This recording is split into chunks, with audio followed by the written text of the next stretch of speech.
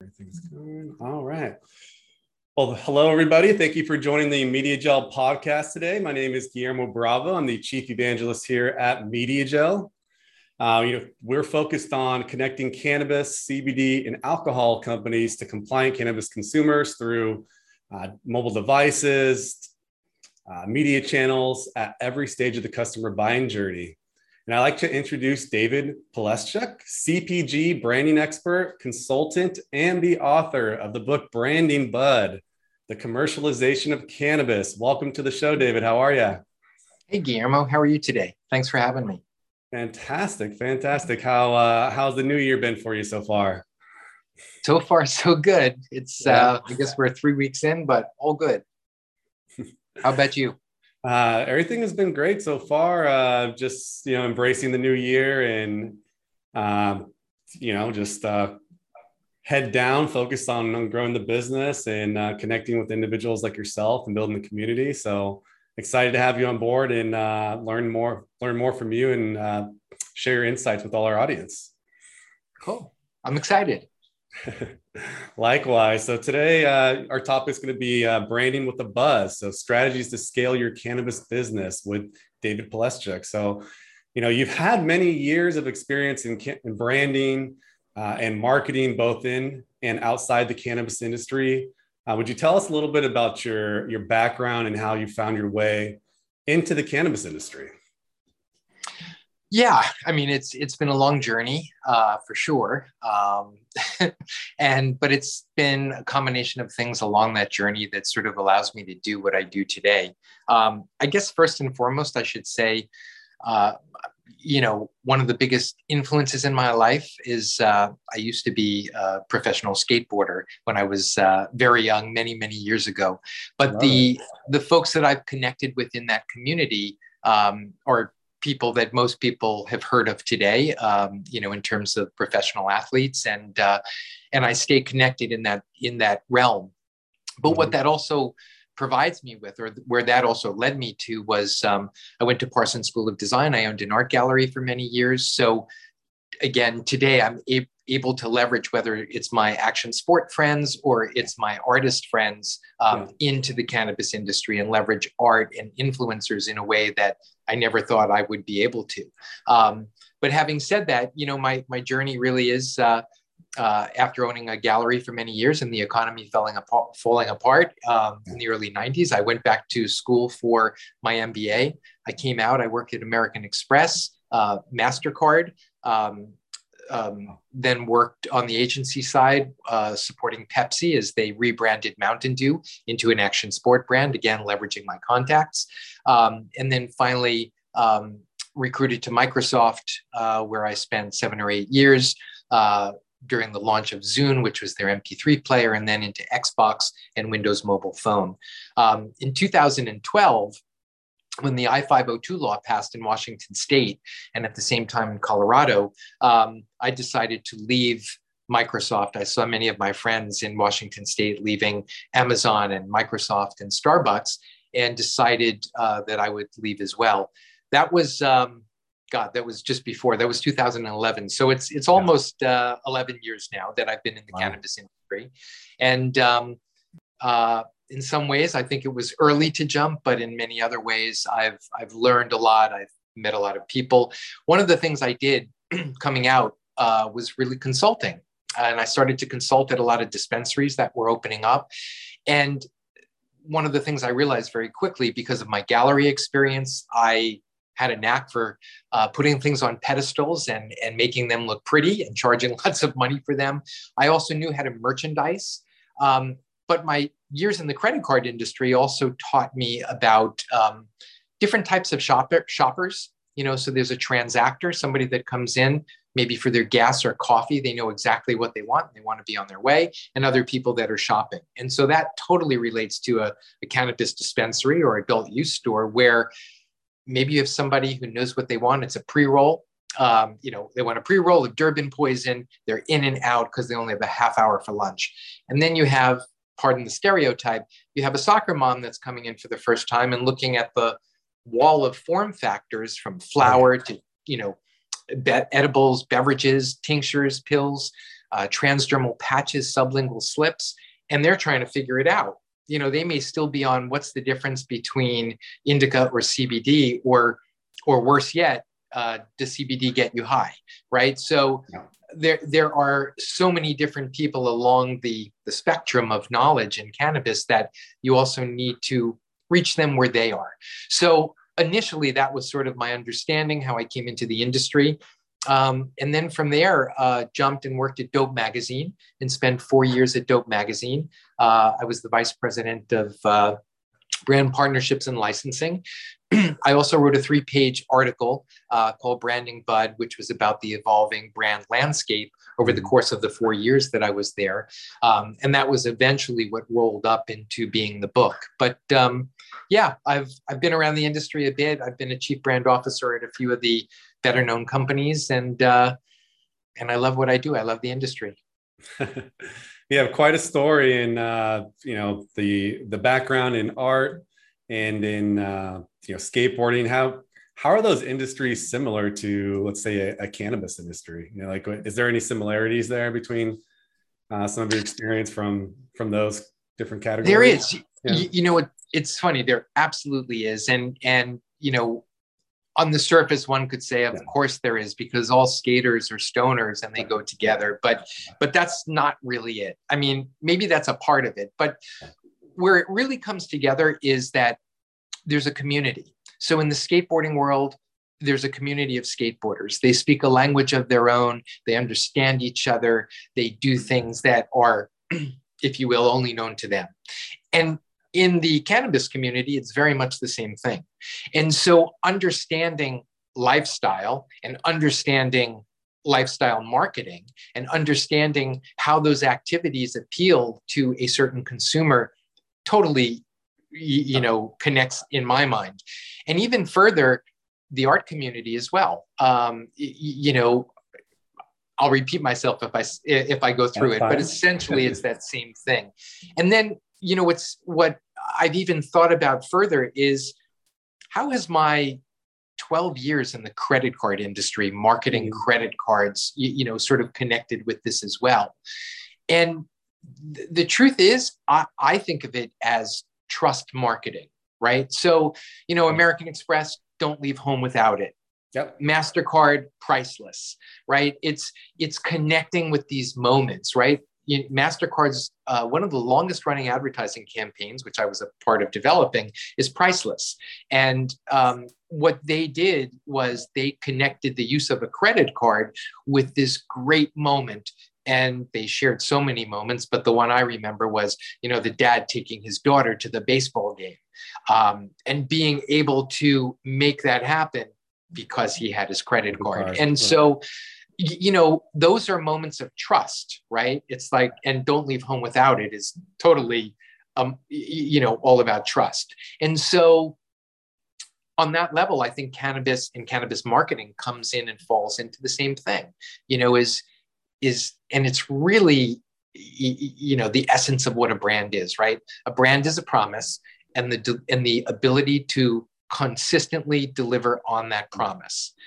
And so if your credit card doesn't work and you've got the credit, but it's the terminal or it's the system, you're upset, right? You should be able to just pay for it. And so it's those things that you rely on, that you trust. And more often than not, that's consistency. So all of those things totally tie into, in my opinion, branding, marketing, and probably more than most, the cannabis industry, building the authenticity, the legitimacy, the credibility, the relevance, all of those things come together. Otherwise, you're nobody in this industry. Yeah, and I really like what you said there on what branding is, right? A brand is something that a promise that you're making to your consumer, to your audience.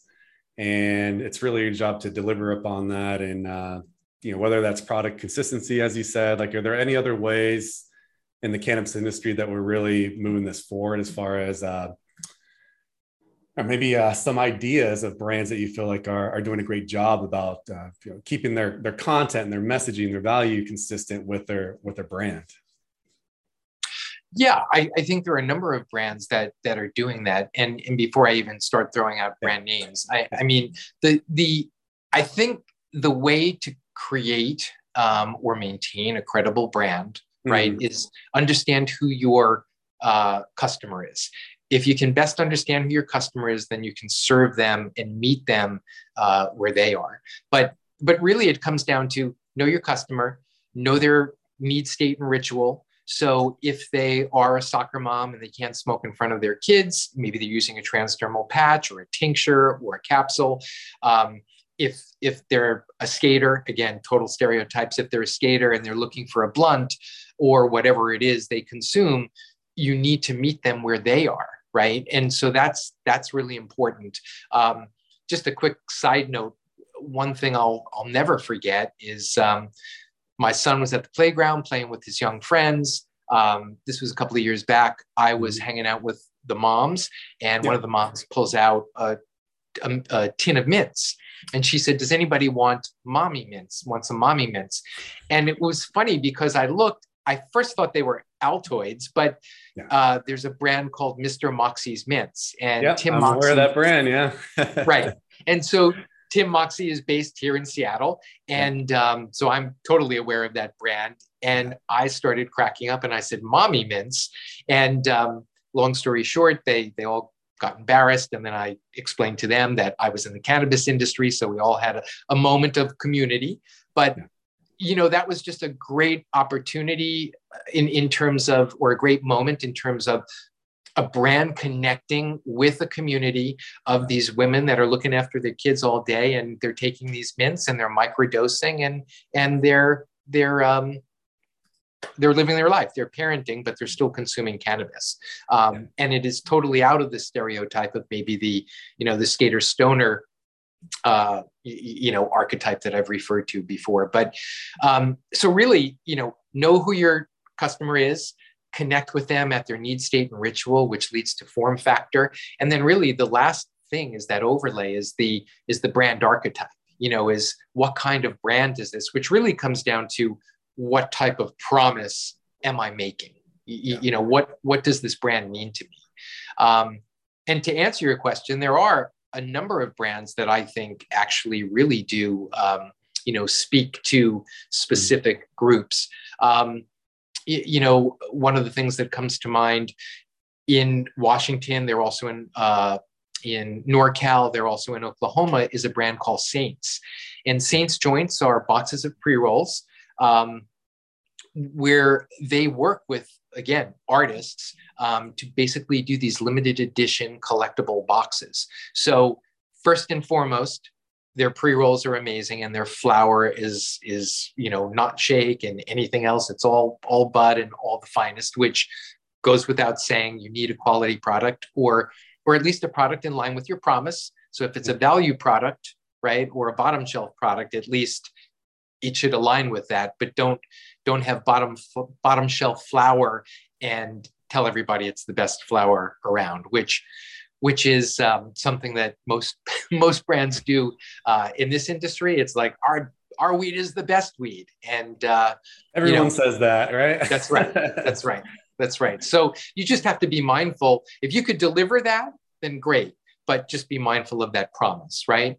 So so it's really aligning of all those things and those promises and really where you are in terms of expectations with your customers. How do you manage those?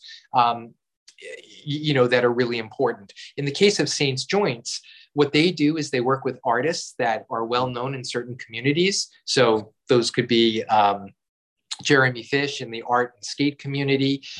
They did a line of 12 limited edition boxes with tattoo artists from different states, so again, people who are really interested in tattoos and in the cannabis community collected those and were really all about those boxes. So there's really this connection just beyond selling you great weed.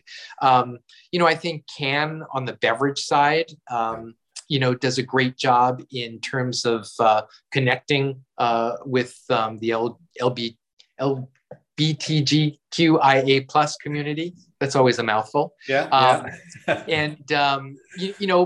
But they've done that recently, connecting with the community. They've also, really shown that in their ads as well. Another thing I think they've done really great is talked about the exchange, if you will, of alcohol for cannabis. So, their ad campaigns, one of them is Hangovers Canceled, and canceled is CANN because that's the name of their brand. Those types of things. So they've been able to sort of talk about socializing and sessioning with a new form factor, beverages, in a different way that could be interchanged with alcohol. So there's lots of things going on in the industry that are really, really interesting. Yeah, and people are getting innovative now. They're figuring out ways to stay within the compliance and the regulations and everything that comes with advertising your brand in cannabis. And as you said, with the approach on the from the skating community and making this more of a lifestyle, and cannabis is really diverse in that way, right? You have the people. I saw this at Hall of Flowers. There was a big uptick in almost like nightlife entertainment category of the cannabis space. It was real, front and center. There's always been the health medicinal approach to this. There's always been the lifestyle cannabis. The cannabis aficionado. There's the health and lifestyle as well. So it's interesting to see how this is all coming to the forefront. And just the ads.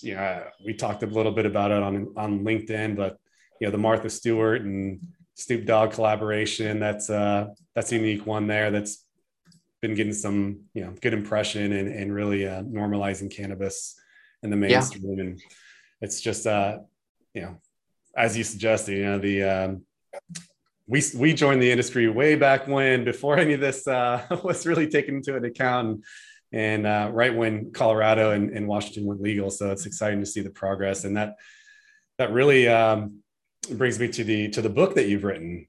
So the first book on cannabis branding. So Branding Bud, the commercialization of cannabis. Can you tell us a little bit about the book and share your insights? Yeah, sure. So first off, as someone that got into the cannabis industry 11 or 12 years ago, I was trying to make heads or tails of what the industry is. And not only that, but even though I consumed for many years, just still trying to better understand how to, maybe even best say this, how do I tell my friends back in New York, where I'm from, what's going on in Washington? And if they only saw this, they couldn't believe what was going on here. And the funny thing is that I had, when I worked at MasterCard, I spent 2.5 years, twice a month in Europe. And so I would go spend time in Amsterdam, and I'd always tell my friends about Amsterdam. And this is years and years ago, and no one would believe me. And now here I am in Washington 10 years ago, and my friends in New York are like, you're crazy.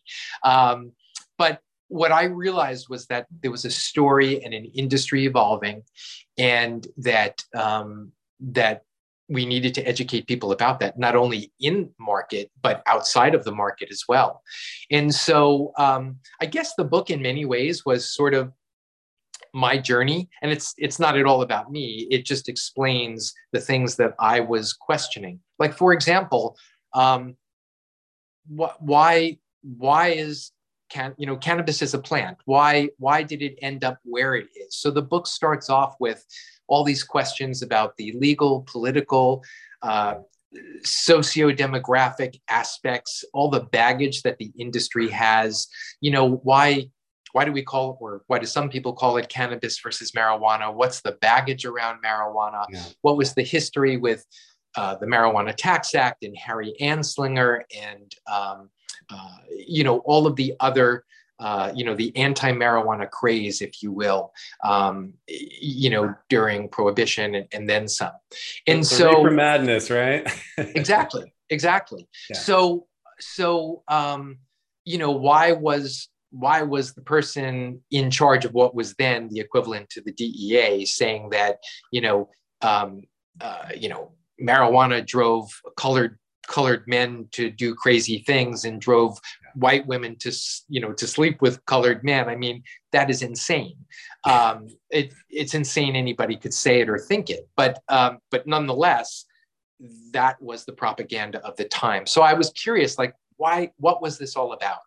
And so I looked into that, and I started to, really just unwind what that was and unpack what that was. And then from there, started to get an understanding of like, okay, I understand why there are stoner stereotypes and tied into, the hippies and tie-dye and all these other things. And really, I talked through that. And I talked through, how it came about, what was Prohibition about, how it came through into pop culture with Cheech and Chong and Fast Times at Ridgemont High and Weeds and all the other sort of things that brought cannabis, to the fore. And then start to speak about the laws changing, how things changed, and really brought it into where we are today.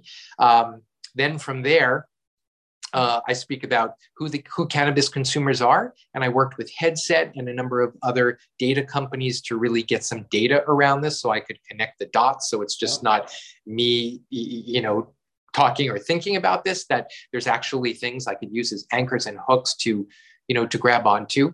And then really I guess the biggest part of the book is, the form factor chapter, where I go through flowers, waxes, shatters, butters, tinctures, capsules, beverages, edibles, transdermal patches, sublingual slips, and other innovative, in vape carts, other innovative form factors, and really start to break down, what these brands are all about. And then really after that, come out of that realizing that there's 14 cannabis brand archetypes, and I'll run through them really quick.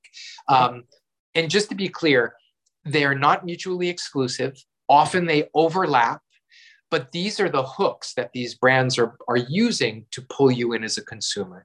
So, one could say, I'll start off with the first one, counterculture. And one could say in a certain way that any cannabis brand is a counterculture brand, but a counterculture brand, a nostalgic brand, a novelty brand, a foodie brand, a regional brand, health and wellness brand, celebrity brand, prohibition brand, art and design, gender, value, cultivator, luxury, and charity.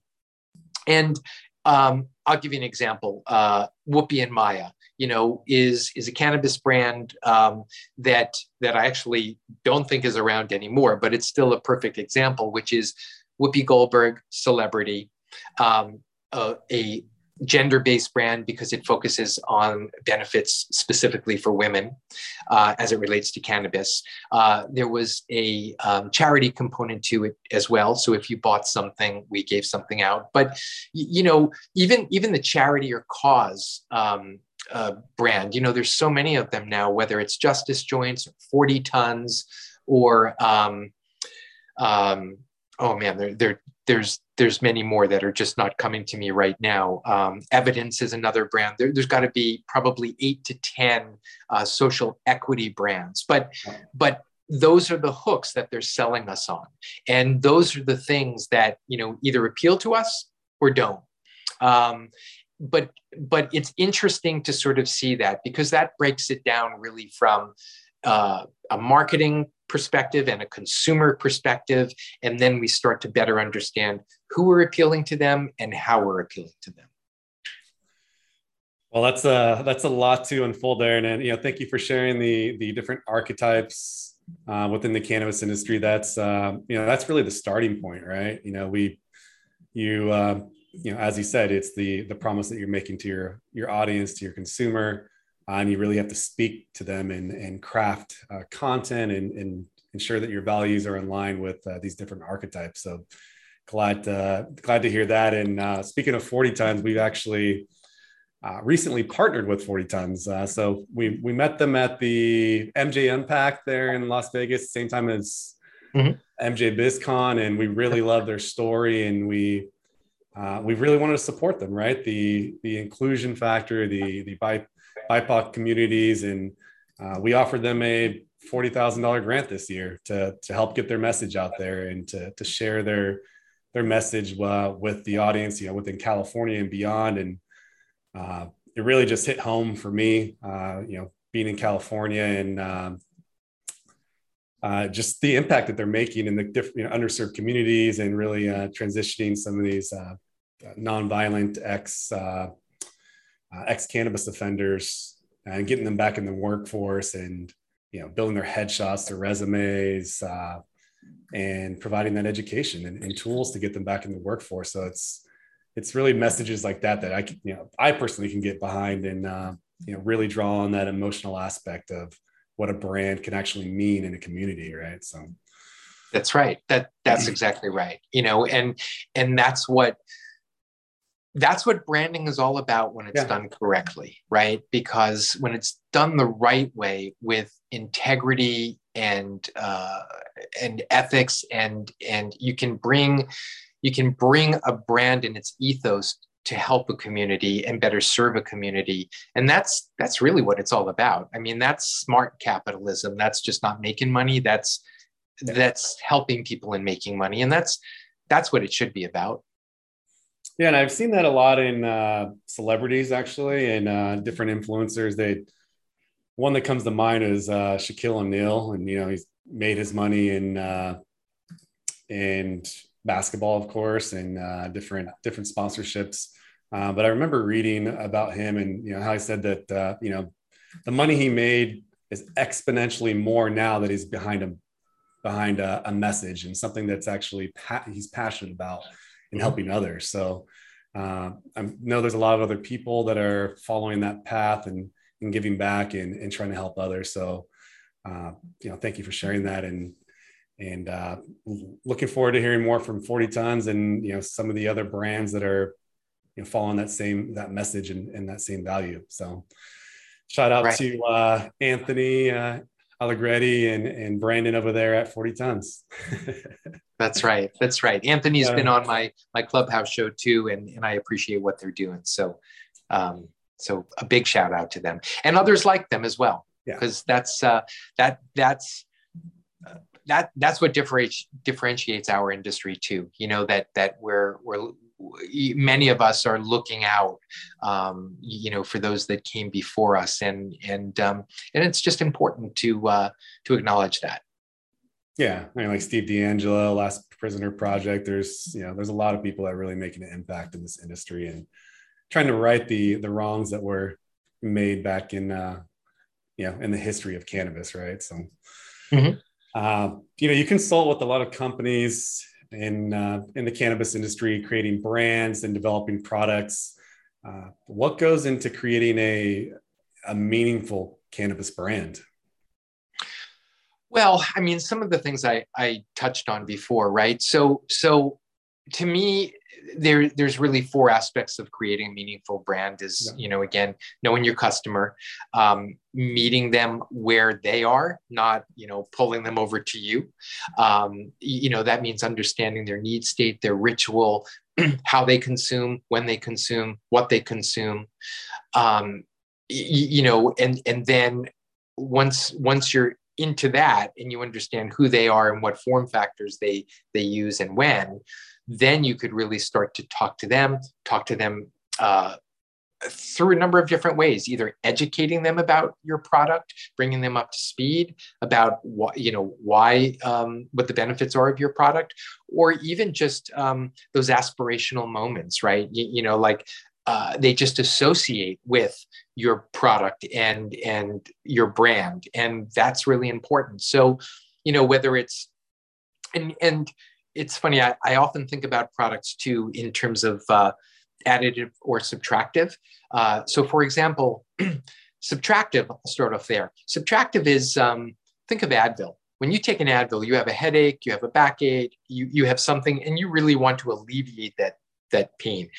Yeah. So additive is you're going to do something and you want something that's going to give you more energy, or it's aspirational, or it makes you focus, or all these other types of things. And those two, additive and subtractive, are very different mindsets. If you're looking to alleviate pain, that's very different than, wow, I want this thing to, take me away somewhere. And so you need to speak to your customers very differently, right? So if they're in pain, you need to speak to them in their pain state and how to alleviate that pain. Or if they're looking for that lift or that focus or that relaxation, you need to learn how to speak to them and meet them where they are. So if you could do that, and then the last thing is layer over the brand archetypes. And I should also say, I know I said before, they're not mutually exclusive. And even though there are 14 now, I don't know if you're familiar with Swami and Nikki from Swami Select, but I said to Swami, we were joking that he may be the 15th brand archetype, which is spiritual. So my point here being that I'm sure these are going to grow. They're not necessarily unique to cannabis, but they are the hooks that brands and consumer product goods use to speak to consumers. And as consumers, we should just be mindful of that.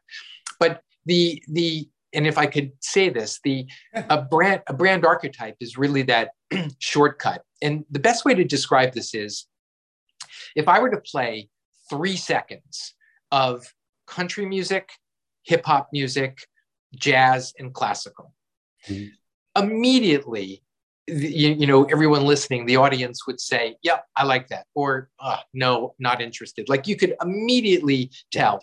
And that's what a brand archetype is. It's just that quick glimpse of a package, a font, a color, something that gives you the cue that, oh, wait a second.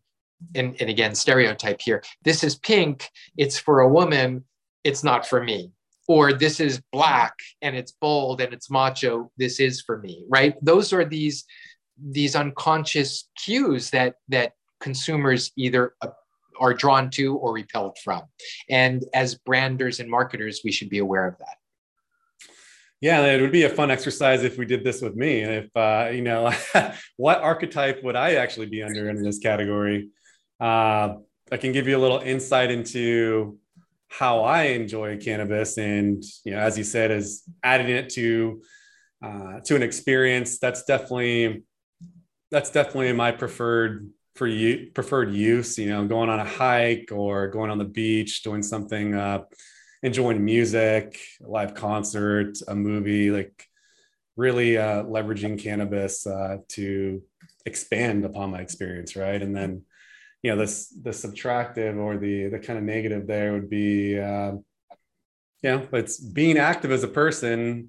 And I participate in a lot of yoga and just physical activity. So the other side of that would be leveraging cannabis and gummies, especially with CBN, for me, for maintaining sleep and also body recovery, right? So just providing the CBD to aid in muscle recovery. And I know that just from experience, a little insight is my old soccer coach from high school. He reached out to me after about 5 years of seeing me talk about cannabis in the industry and, following my Instagram and social profiles. And, he reached out and said, I'm creating a cannabis brand, and, it's for athletes like you, right? Like people that are participating in high intensity sports like football, soccer, football. So he created a topical with a spray with rapid absorption, especially for knees and aches and different pains there. And he the company's called Medicaleaf, and that's just a great example of how someone's bringing their passion for a sport and applying their values and whatnot to creating a brand that is embraced by a certain category, which would be the athletic or athletic category of the archetypes. And it's funny how that kind of transition. He started out working with soccer athletes, professional, semi-professional, and now he's transitioned to the pickleball industry. So taking a lot of that, those aches and pains that you get from playing tennis or pickleball now on the beach or on a court, and now he's secured a partnership with the Pickleball Association, and it's just interesting to see the evolution of how all this can come to play. And this is just from my personal experience. It's it's interesting. I know, many brands, like for example, Apothecana, which is a great brand, started in THC, is still in THC, but also sells in CVS and Walgreens and some of the bigger pharmacies, CBD products. Their campaigns are appealing to tennis players and others. So I personally love that, because I think what that does is normalize it. And it also shows people, again, I think lots of education needs to be done around really just getting people up to speed on the basics, like, what's THC versus the other cannabinoids, let's say. And of course, CBD probably comes in first, although there's been lots of other cannabinoid development and experimentation. But I think the general public still has a really long way to go in terms of being educated. One thing you had said earlier too is, so when I look at brands and products, I look at the brand archetypes. But when I look at consumers, consumers are a different model for me. I look at consumers. I have a 6-ring model, and in the center, I'll just run through it quickly. There's the Cannacore in the center, right? The Cannacore are probably like people like you and me that consume often and are in the industry and talk about this and live and breathe it. Then just outside of that is the Canna Comfortable, and the Canna Comfortable are probably people that are our partners or that, consume on the weekends or that type of thing. Canna Casual is the next ring out, okay, they're okay with it. They're around it every so often. Doesn't bother them. They're okay. Then as you sort of come out, there's the Canna Confused. They're the folks that are, what's the difference between THC and CBD? Then after the Canna Confused, you have the Canna Neutral. They really don't care. And then you have the Canna Contra. They're totally against cannabis. And so I liken this to, if you had 5 friends that were standing around a pool, and one of your friends happened to be an Olympic swimmer, and the other of your friend was terribly afraid of swimming, you would speak to them really different about how to come into the pool. So you jump into the pool, but your Olympic friend, swimmer friend, you're like, come on, this is great. No one's in the pool. Come join me. He dives in or she dives in, or they dive in from the deep end. And you look at your other friend and you say, hey, I know you haven't been in a pool in a long time, and I know you're concerned about it. Come on in. I'll meet you in the shallow end. I have a life preserver for you. Like, you treat it very differently. And I think that's how you need to speak to cannabis consumers as well. Either they're an expert, they're a connoisseur, and it's like, let's get down, or it's, come on, it's okay. It's okay. And you need to educate them and talk to them in a very different way. And I think if people in the industry understood that a little bit better, that there are different types of consumers at different points along their consumption path, then I think we'd be better able to address some of their needs. And again, I always say, meet them where they are. Don't expect them to join our club, right away. Everyone uses cannabis in a different way, right? It's, as you suggested, you have the archetypes, but then you have your different consumer types.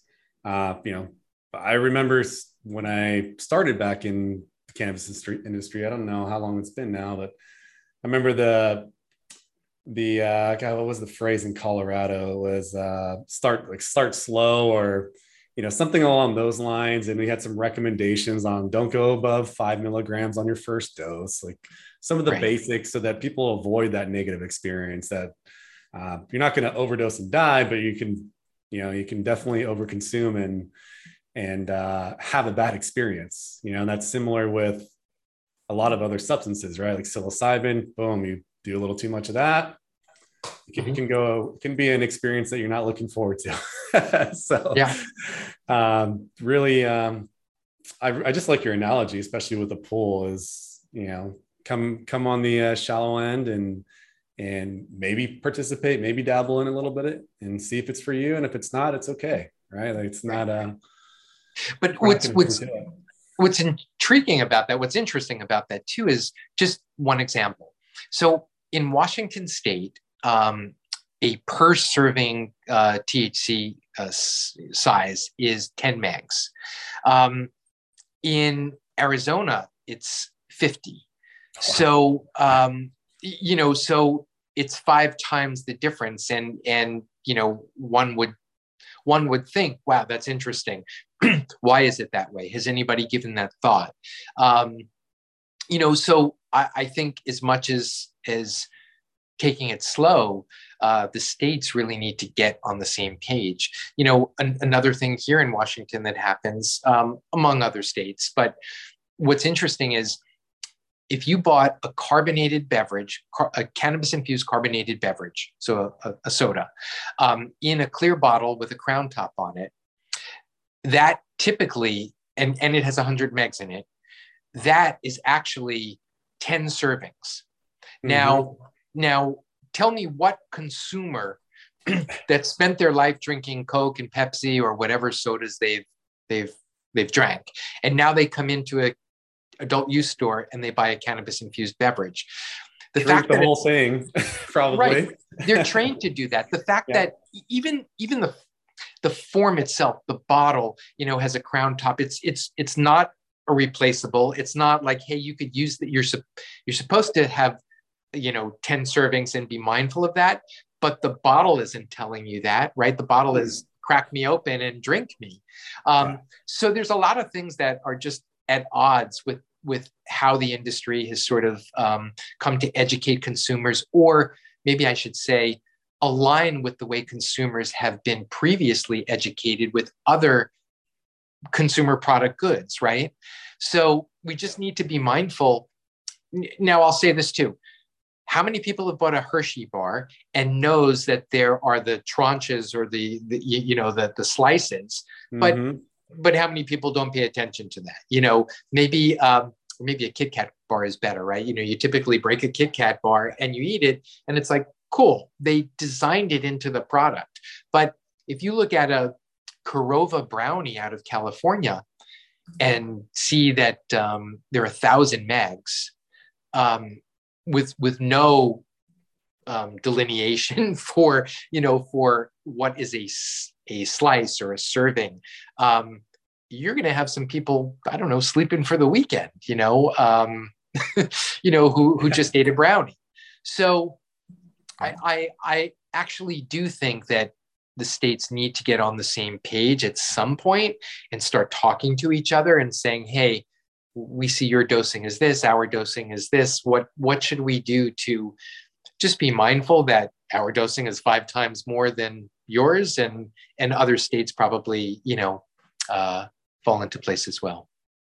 Yeah, that's been a recurring conversation I've had with educating new cannabis users. A common question is, what is a drink? What is the equivalent of smoking a joint? Like, what is if I want to have 2 beers, how would I do that in cannabis and have the same effect? Right. Yeah. So and what's funny with that question? There's 2 things. Like, one is there should be an answer for that, or a general answer for that. But when you think about alcohol, sure, you could say like 1 shot of tequila is, I don't know, is 3 beers. But the truth is, it depends on what your tolerance is. It depends on probably what you had for lunch that day or dinner that day, or ate. How soon did you eat previous? And I could go down so many factors. That's right. So there should be a generalization, like, hey, if you take a puff off a joint, or if you take a bite out of a brownie, and it's not really that. It's probably, if you had 5 milligrams of THC, this is typically how you would feel. And again, I mentioned Can earlier. I think they're doing a great job because they're low dose, they're microdosed. I think they're 5 megs of THC, and then maybe they have some CBD in it. But they are low dosed, and then they're sold in, I believe it's either 4-packs or 6-packs. Okay. But the concept is, so they're bringing sessioning, right, to the game. They're like, okay, cool. I'll show up with my 6-pack. They're microdosed.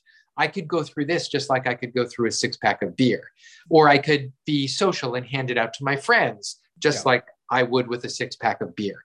So I think they're starting to apply some of the social aspects that we as humans already do into cannabis. And I think, and I think that's going to help normalize it even more. I mean, it's weird for me to say this, but I actually think when it's finally normalized, cannabis infused beverages will really be the driving form factor, because they'll be interchanged with other beverages. And let me just say it this way: beverages from the beginning of time are what humans are about, whether it's, water, milk, or blood, across, across what and that was really the basics, right? Then it was wine, then it was other things. It was beverages for us, beverages for the gods, beverages for, every occasion.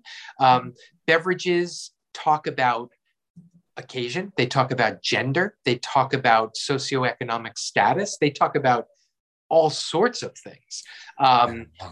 And so I believe beverages will be that normalizing factor. They'll appeal to many different segments. They'll be high dose, low dosed, fancy, not fancy.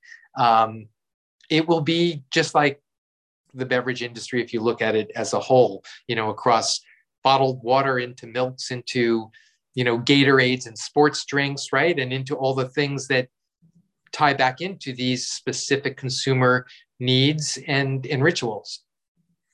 Agreed. And is there any, there's a drink that I had at Hall of Flowers that I loved. It was Klaus. I don't know if you've had that by Warren, our friend Warren Babrow. Yes. Yeah, that was incredible. I had that at the Hall of Flowers at the at David Tran's event, the Airspace Museum event that he had. Head above the clouds. Yep, head above the clouds. There it is. Yep. And that was enjoyable. I mean, I've never had a drink like that in cannabis so far, and it was just a lot of the simple ingredients. Something I would almost. I'm a big fan of kombucha, so it really reminded me of that a little bit, and the taste and the feeling that you get when consuming it. So yeah, it's just nice to see the evolution, and I'm right there with you. It's drinks is probably the fastest growing category in cannabis right now, and as things evolve, and maybe with the federal legalization, once that opens up, who knows when, 6+ years, who knows. Coca-Cola, they famously used other substances when creating their first Coca-Cola brands, right? And a lot of these these conglomerates, these beer companies, the Pepsi, the Coca-Cola, they're all going to create their variations of these drinks. And they're already doing it with CBD, and they're just going to continue to evolve and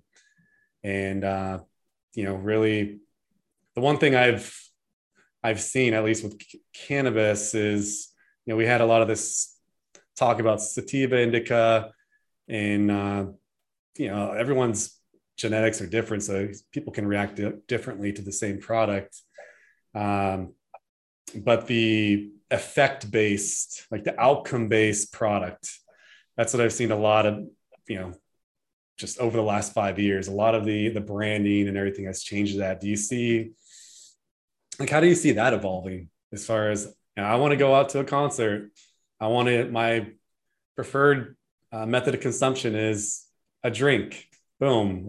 Is there an energy drink for cannabis for that type of event side? It'll be interesting to see how that category specifically evolves in cannabis.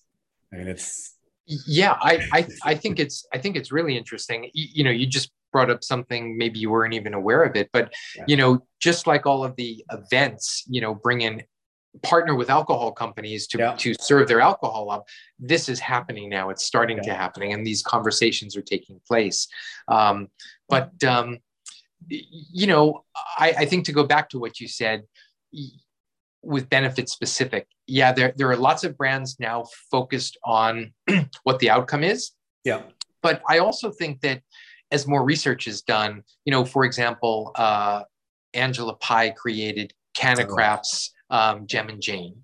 So that has THCV in it. THCV is known to be an appetite suppressant. So, there's certain beneficial aspects to that as well. There are lots of other brands that do that. I know Candescent now sells their flower not by strain, but by effect. So many people are doing that. I actually think that this is a great way to sell a product to the mass market, to a general consumer. I think, probably people like me and you, and perhaps folks listening, they already have their favorite strains. They've been around it for quite some time. They know the difference. So I don't think that will ever go away. But I actually feel that terpenes are perhaps the next, they are like trendy already. But I say that because I say terpenes could be potentially the next trend, because I look at terpenes very much like, well, if you look at terpenes and you look at things like linalool, which is in lavender, and you look at pinene and limonene, which is in pine and citrus, we know that if we just take aromatherapy, we know, that whether we're buying bath salts or we're buying air freshener, or we're buying whatever it is with tea, we know that lavender relaxes us and chamomile relaxes us, and it's high in linalool. What I'm drinking here. Exactly. And if you want to be uplifted, you're looking for the limonenes and the pinenes and those things that are the citrus that invigorates you. So in my mind, since most people fully understand that already, or I believe, or it's just more common knowledge, like, hey, lavender is relaxing, chamomile is relaxing, this is uplifting, that if we start perhaps to deliver strains or cultivars in that way, that might appeal to, I don't know, newbies coming in to say, well, I don't want couch lock, or I don't want to go to sleep, or I want to take a hike and I want to be invigorated, or yes, I am going to go out and go run for a jog while I'm high. And as a kid, I used to skateboard under the influence. I shouldn't say as a kid. As an adult, I used to skateboard under the influence. Yes. So, I understand that there's, times and reasons why and when we consume. Again, need states and rituals. Yep. So, we just need to focus on those things and serve things up in a way that people understand, or maybe have an inkling, or are like, oh yeah, sure, that makes sense. Lavender is relaxing, and citrus is uplifting. And then you can start to, these things make sense and they equate, and we're not starting over again. We're not starting from scratch, telling a newbie that they need to learn this entire new language. And I'd even say this, I drink wine on occasion. I remember when wine was getting popular, and I went out to a business dinner, and we were at a steak restaurant, and we ordered the wine, and I had a sip of the wine, and everybody there was like a newfound wine connoisseur. Yeah. And I remember saying, I don't know what the word was. I want to say peppery, but I think that's an okay word to say. But I used a word just to describe it, even though I had no clue about wine at all. Yeah. And I got laughed at the table because it wasn't a word. It wasn't a wine person's word. Yeah. It wasn't something, like gassy. Let's just use that for an example. If somebody said, this tastes gassy, if you were a cannabis connoisseur, you'd be saying, what? Why would you like, what is that? And why would you even want to taste something gassy? But if you could find these words that people are already comfortable with, I don't know, maybe earthy, peppery, whatever those things are, I think that makes it a lot easier. When you start off with your own language, if you will, it's harder. I still go into Starbucks today, and what it's, to me, it's still small, medium, or large. What is Starbucks? It's like a venti, the tall is their small one, and it's just totally confusing to me. So I just say, I'll take a medium drip coffee. It's just too complicated. So, but small, medium, or large is something everybody understands. Why reinvent it? You know, I mean, it's trying to make coffee sound better, branded better, right? And charge more, right? Yes, and they're creating a unique experience. Yeah, so I totally get that. But there are some things, and a lot in cannabis, that you shouldn't reinvent the wheel. We should use common knowledge and common practice and best practices to serve it up the way it is. Let me give you just another quick example. A transdermal patch, right? With THC or CBD in it. It looks like a Band-Aid. So we need to treat it like a Band-Aid, right? Because people look at it and say, oh, okay, it looks like a Band-Aid, so I'm going to peel it open. So you don't want to serve that up in a new way that would confuse somebody, because built into its form factor is this functionality, right? And that, I guess, in some ways, I'm doubling up on that point earlier, where if it's 10 servings in a bottle, it should have a resealable cap. It shouldn't have a pop top. So we're hypocritical in many ways in terms of the way we're supposed to use it, but the form factor it gets served up in, or the way we serve it up. And we need to be mindful of those inconsistencies, right? Because that affects our brand promise, and the brand promise is a consistent experience. Agreed. And, thank you, David, again, for all your insights. And, is there any final thoughts that you'd like to share, or a message, or anything related to your mission in the industry? Well, I start off always, I'm all about the plant. And then, from the plant, the folks that need support, need help, and that have been hurt by the previous, activities and means of what the industry has been, or lack of it. But that's where I start off. I'm honestly all about education. The more people that understand cannabis, I think the better off we'll be. Initially I wasn't a fan of celebrities, and I was kept on asking, like, what value do they bring to the industry? But the answer is they normalize cannabis, and it's only been in the last few months that I've realized that. And so, when you speak about Snoop and Martha, wow, what better way to normalize, and what better way to bring communities that wouldn't even come together to sort of come together. And so, so hopefully that helps cannabis. Hopefully that helps relationships and relations across communities that just exist. But I think cannabis can do that.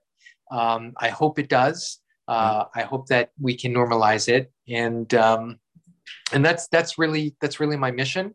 If anybody wants to reach out to me, I always love to engage in conversations. You can find me on my website at brandingbud.com, or my email, david@brandingbud.com. I'm always open and interested, and my company, Branding Bud Consulting Group, helps those brands that are trying to convey their messages in clear and consistent ways to cannabis consumers. So I'm happy to help, and I hope we as a community can offer those clear and consistent messages, and make the cannabis industry a better place. Well, thank you again, David. And I have your book right here, actually. Everyone, go on Amazon and brandingbud.com. Support David and his mission here, and getting access to the plant to everyone, and do your own research and learn about, how you can improve yourself, how you can improve your own brand within cannabis, and, get the book. And if you need some more insights, reach out to David individually and, schedule a one-on-one with him, and he'll do his best to help you on the consulting side. And I guess one question I have before we part ways is, are we going to see a follow-up book anytime soon?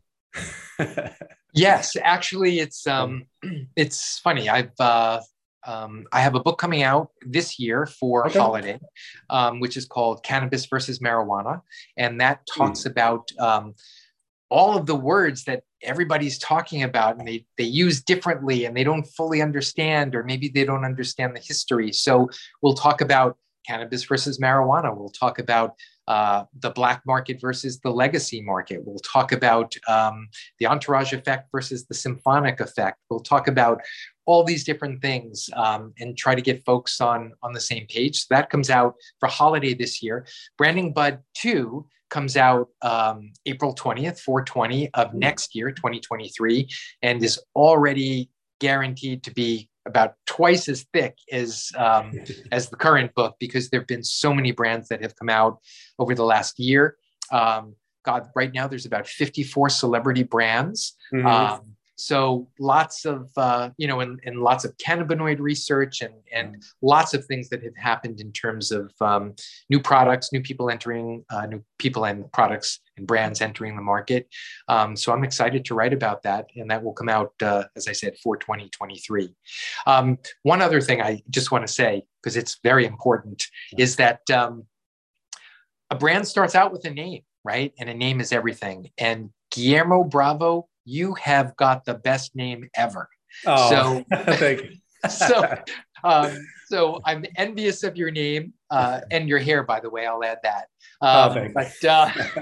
So with that, I see you've got a great start for your brand. You've been doing fantastic. Keep up the great work. Thank you, David. It's been a pleasure to chat with you. I hope I added value, to the folks listening. And I'd love to do it again. I'm always up for chatting about cannabis and cannabis branding and where the industry is going. Well, let's do it. And thank you, David, once again. Thank you for sharing your insights. And, I'm sure we'll have you on again and go dive deeper into cannabis branding and beyond. So, thanks again, David. And everyone, once again, go to brandingbud.com. Support David and reach out through his website, buy his book, set up a one-on-one call with David. And thank you again. Yeah. Have a wonderful week, everyone. And Happy New Year. Right on. Happy New Year, everybody. Thank you, Guillermo. I appreciate it. Likewise. Thanks, David. Bye-bye. Bye-bye.